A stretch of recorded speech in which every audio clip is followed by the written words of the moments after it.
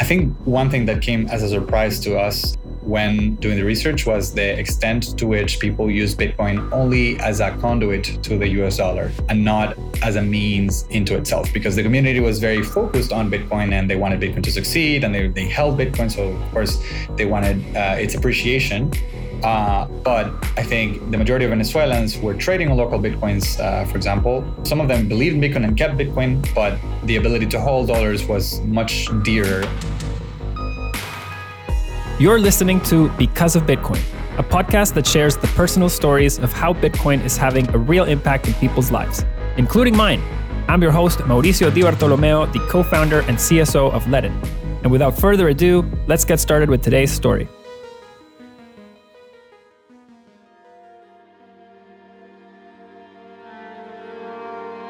There's a reason that Venezuela ranks at the top of most crypto adoption charts, and that is because our local money is broken. And money breaks all the time. In fact, it's currently breaking in Nigeria and in Lebanon. The process whereby money breaks is actually very similar across these seemingly different cultures. And as Gershom Law says, good money drives out bad money. People in these situations end up rushing to the next best currency that's available to them. And most times, that ends up being the US dollar. But since Bitcoin's inception, more and more people across the world have found it and come to it. If we want more people to find Bitcoin and to continue to use it, we need to better understand why and how they're using it. The Open Money Initiative carried out research on the ground in places like Venezuela and other countries to find out how real people were using Bitcoin. And its findings are incredibly insightful. Alejandro Machado is one of the project's co-founders, and he's joining me today to discuss his findings and what we can learn from them. Ale and I actually are both from Venezuela and are part of the more than 6.1 million people that have left the country since authoritarianism took over. I was keen to learn about his decision to leave, how he found Bitcoin, and the research project that brought him back. Okay, Ale, my friend. So good to see you again. How are you, man? Likewise, man. All good, all good. I always like to start the show by asking people to tell us a little bit about your childhood. What were some of your favorite memories growing up in Venezuela? You grew up in Barquisimeto, I grew up in Valencia. They're not so far away. So I think what I most remember from my childhood is always being involved in communities, be it, the school that I went to or the family that I grew up in that was big, and we, like the extended family, usually got together for parrillas, which is barbecues. My grandpa would be kind of the captain of the parrillas, and then we would all meet at his place. The fact that the collapse of Venezuela was not something that we anticipated. Like we did leave Venezuela in 2011, which was relatively early compared to like the last wave of migration that happened, that actually made Venezuela into one of the top countries where people migrate from. All we could plan for, dream about was staying in Venezuela. No one really wanted to leave. Some of my uncles left for school, like they went to grad school or they did some MBA program here or there, but then they always wanted to come back, and they did. We never really expected to leave until things started getting really, really tough. It's very unfortunate. I think people lose sight on how little Venezuelans ever thought about migration.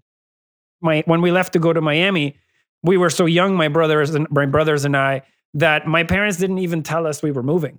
They told us we were going to spend the summer. And this was actually, we went in 99, which was right after Chavez took office. But I distinctly remember the conversations around my school, the conversations around my family around the time when Chavez took power. Do you remember that period of time? Like, did that have any impact in your family or your personal life?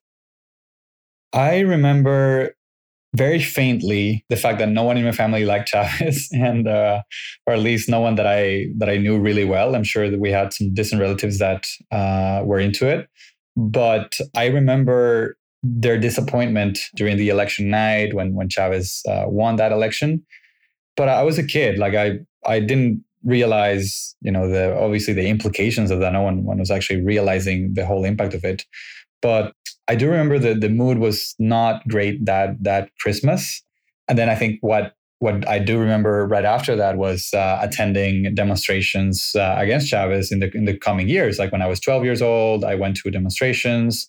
That's actually like, it's funny, like you would, that's around the time where you start having interest in girls, and you'd go to a marcha, to a demonstration, and look around and see girls from outside your school to like see what's out there, and you had this like little like mini dates at demonstrations, which is a bit funny, but yeah. It's funny you mentioned that, because protests were so commonplace in Venezuela that I remember they became social events.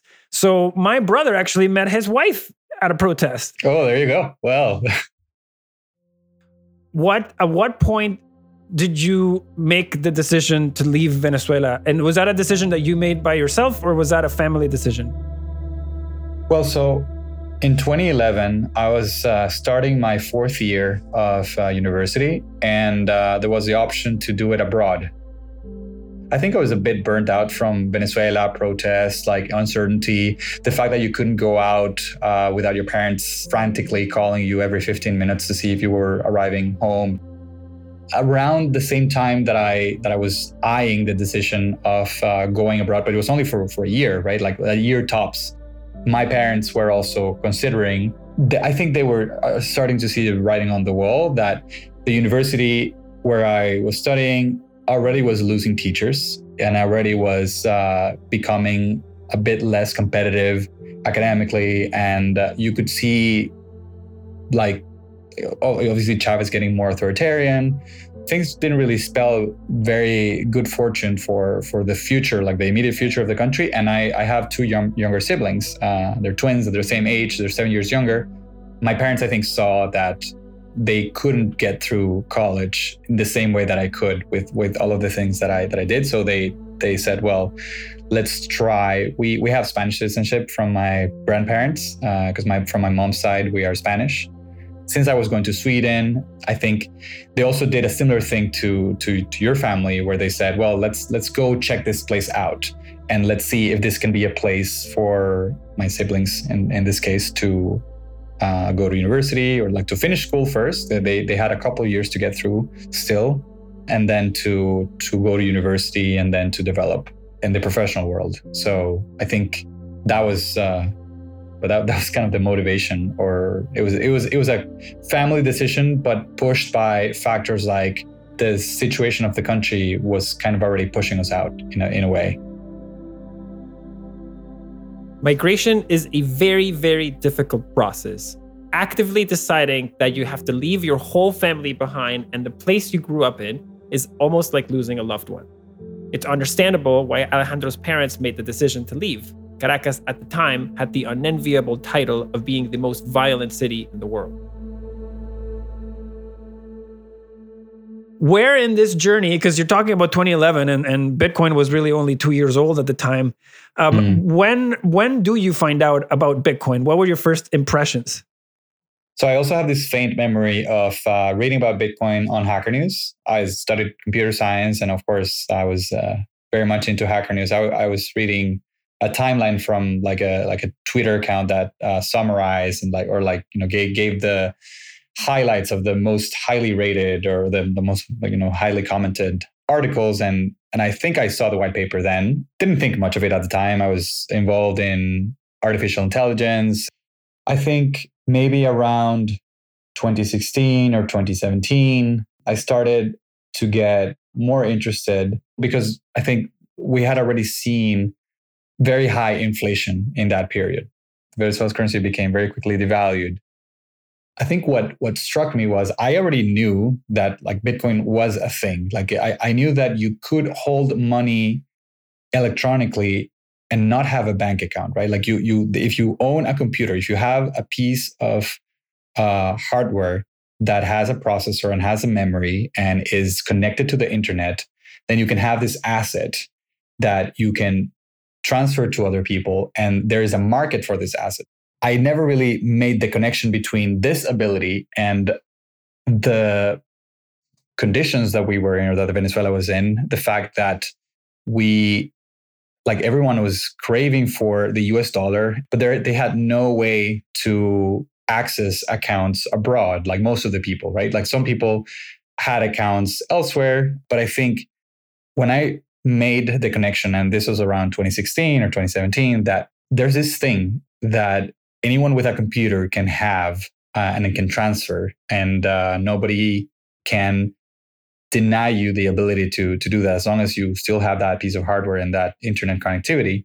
And the fact that the money that is operational in your country does not work, then of course it would follow that if you could only get a lot of people in the country to use this electronic thing that, has better properties than the local money that was kind of imposed on you, or that you happily used until very recently, but now it's become worthless, then, why wouldn't you switch, right? Like, and I think that became a bit of an open question in my mind.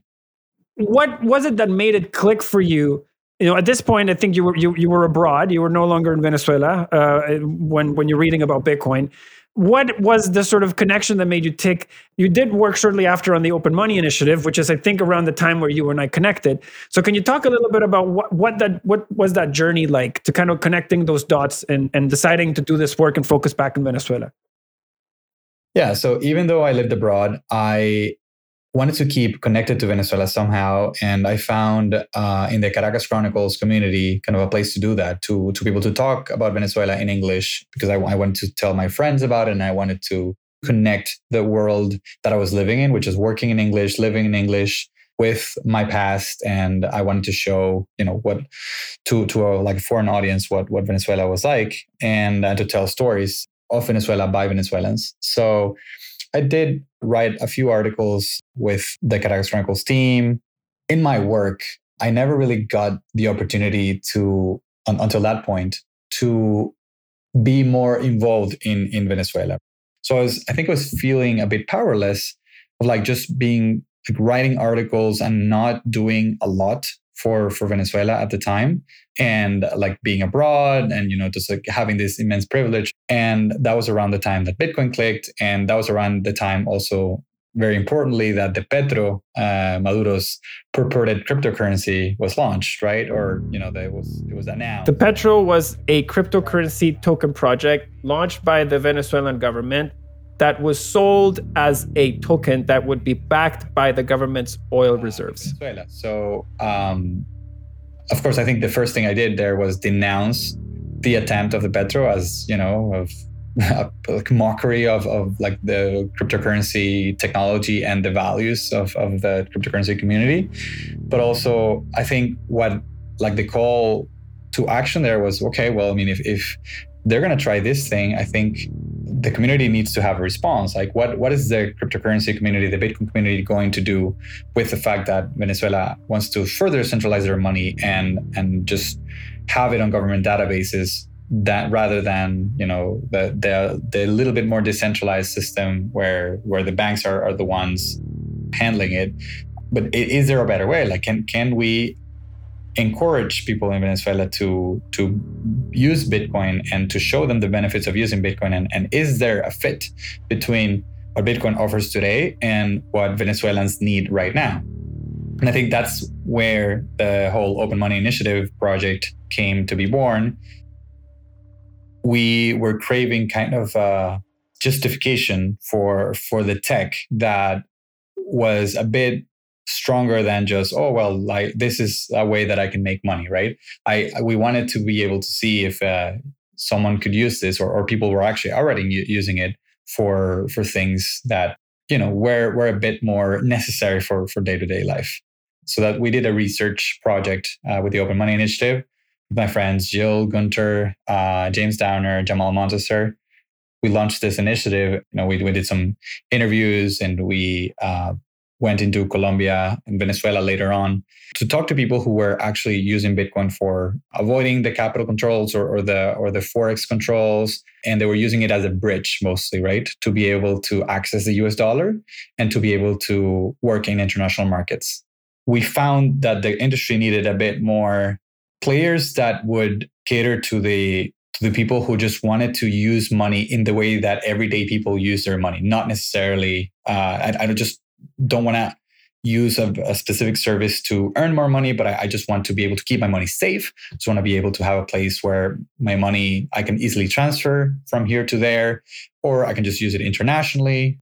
I remember reading your first report from the Open Money Initiative, and I remember it stuck out to me that you guys said things like, stop building apps on iOS 12 or 14 or 11. You need to build apps that can be managed and supported by mobiles. Most people run on Android down there. My question to you is, did you expect to find what you found when you went out to do those reports? So I did suspect some things. I did learn some things that were new. For example, again, I'll mention, I think I was a bit naive in expecting people to be able to just pick up Bitcoin and start using it. And I did know, for example, that most people had very old mobile phones. That part was not new. I think it was just mostly validation. I think one thing that came as a surprise to us and to me in particular when doing the research was the extent to which people use Bitcoin only as a conduit to the US dollar and not as a means into itself, because the community was very focused on Bitcoin and they wanted Bitcoin to succeed and they held Bitcoin. So of course they wanted its appreciation. But I think the majority of Venezuelans who were trading on local Bitcoins, for example, I think they saw this opportunity and some of them believed in Bitcoin and kept Bitcoin, but the ability to hold dollars was much dearer. What stood out to me the most when I was reading the Open Money Initiative report was the degree of diversity among the people that were adopting Bitcoin in Venezuela. It was around this time when I was connected to Alejandro by our common friend, Alex Gladstein. He's the Chief Strategy Officer of the Human Rights Foundation and was guest number 1 of this podcast. And coincidentally, Alejandro happened to be doing research in Carora, which is where my mom's from.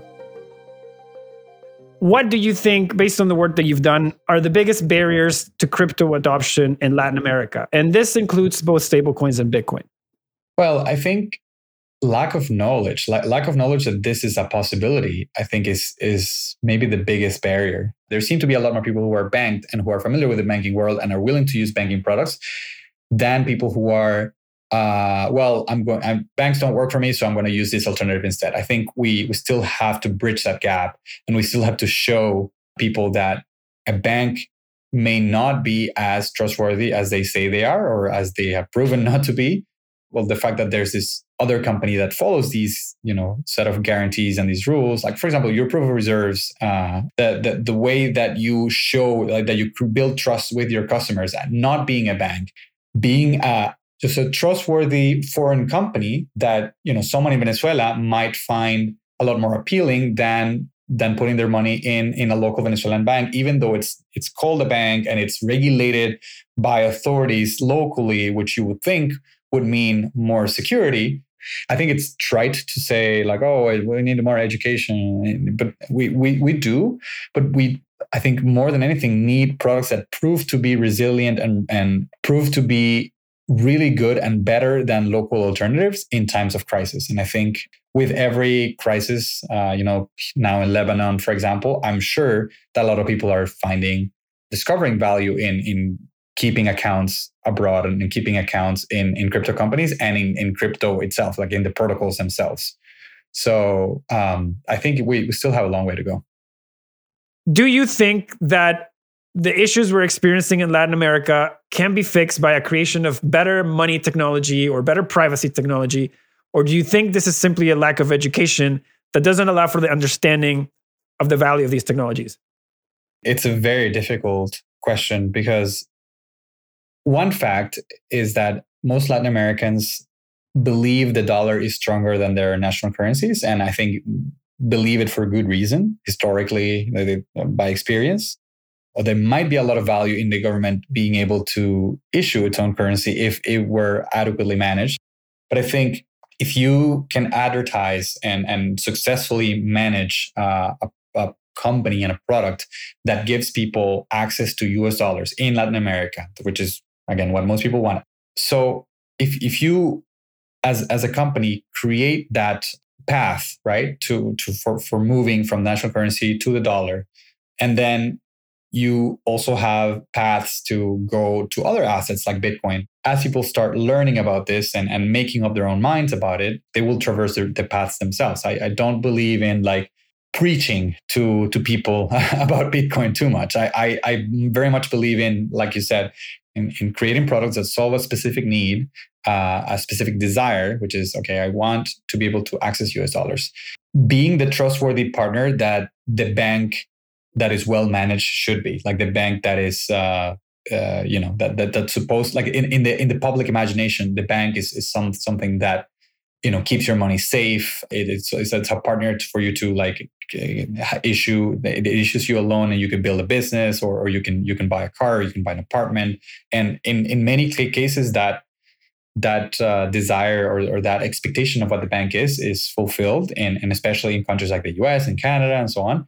But in many other places, it's not. And if you, again, as a foreign-born company, but that is looking to serve people in different countries in Latin America, and you understand them very well as you do coming from there, yeah, just I think we're just going to see more people interested in this other model of like, okay, instead of putting my money in a local bank, I'd rather trust Ledden with my money, or I'd rather trust my own wallet with the money, because I want to keep it in Bitcoin and I want to keep it myself. So now there's a lot more choice, and that's great. No, absolutely. And one of the funnest things about this business is to hear from people things like, hey, you're the first dollar loan I've ever been approved for. Hey, you're the first place I've ever been able to store dollars and earn interest. Before you, I was using cash and I couldn't pay anything online, etc. Those are, to me, the most fulfilling parts of this business. And I want to talk to you about what you do today, because you also work in one of the coolest companies in Bitcoin. And I would love for you to tell me a little bit about what BitRefill is and what you are trying to achieve. Absolutely. So BitRefill is a product that I've loved since 2017 or so, when I was like starting to get into Bitcoin, because it enabled me to send phone top-ups to distant cousins and people in Venezuela. Since then, we have improved our offering quite significantly. Like, we offer gift cards, we've offered bill payments in some countries, and we are looking to offer more financial products nowadays, or more products that enable you to live on crypto. And there's multiple approaches to that. Maybe you can convince merchants locally to accept Bitcoin directly. So you pay BitRefill in this case, and we take care of that bill, or we take care of that like balance top up. So it's very exciting. Right now we're expanding the product line, as I said, bill payments to other countries, and perhaps other new surprises that are coming up. That's very exciting. I recommend people check it out. They're one of the OG Bitcoin companies, and they're filled with great people. How do you see Bitcoin changing the lives of people in Venezuela in the next 3 to 5 years? The alternative economy that is not going through the banking system is going to keep growing. Banks have a really hard time in Venezuela issuing credits in dollars, or providing basic services that people want, because of the impasse between the United States and Venezuela.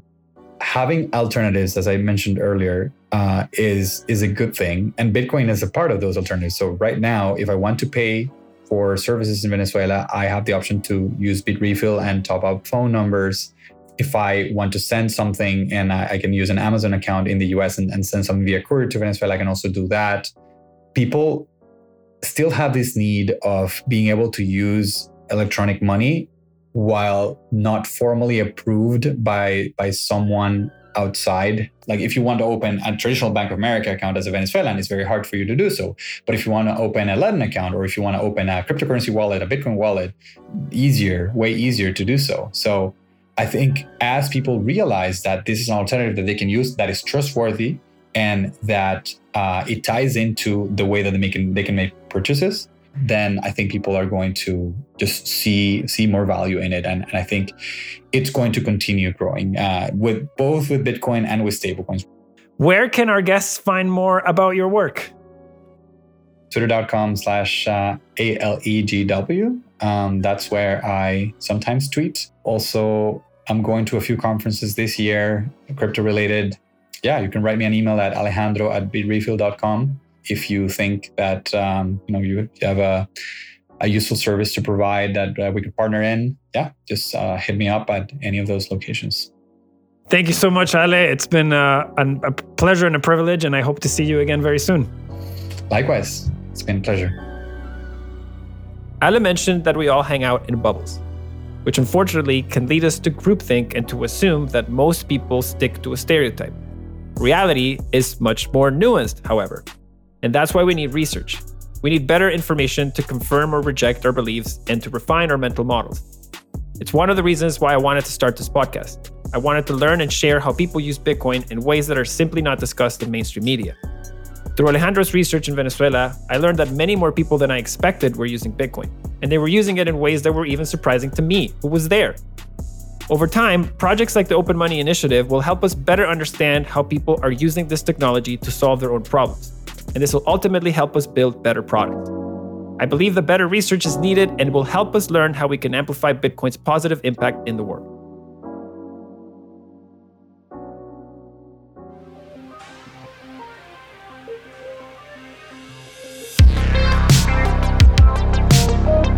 If you enjoyed this Because of Bitcoin episode, I would be very grateful for the 5 seconds it would take you to drop us a review and give us a rating on your favorite podcasting platform. This will really help us reach even more listeners. And if you'd like to learn more about Bitcoin, be sure to check out our newsletter by subscribing at ledn.io. That's ledn.io. Again, this was Mauricio Di Bartolomeo. Stay tuned for our next episode. And until then, muchas gracias y los quiero mucho. Chao, chao.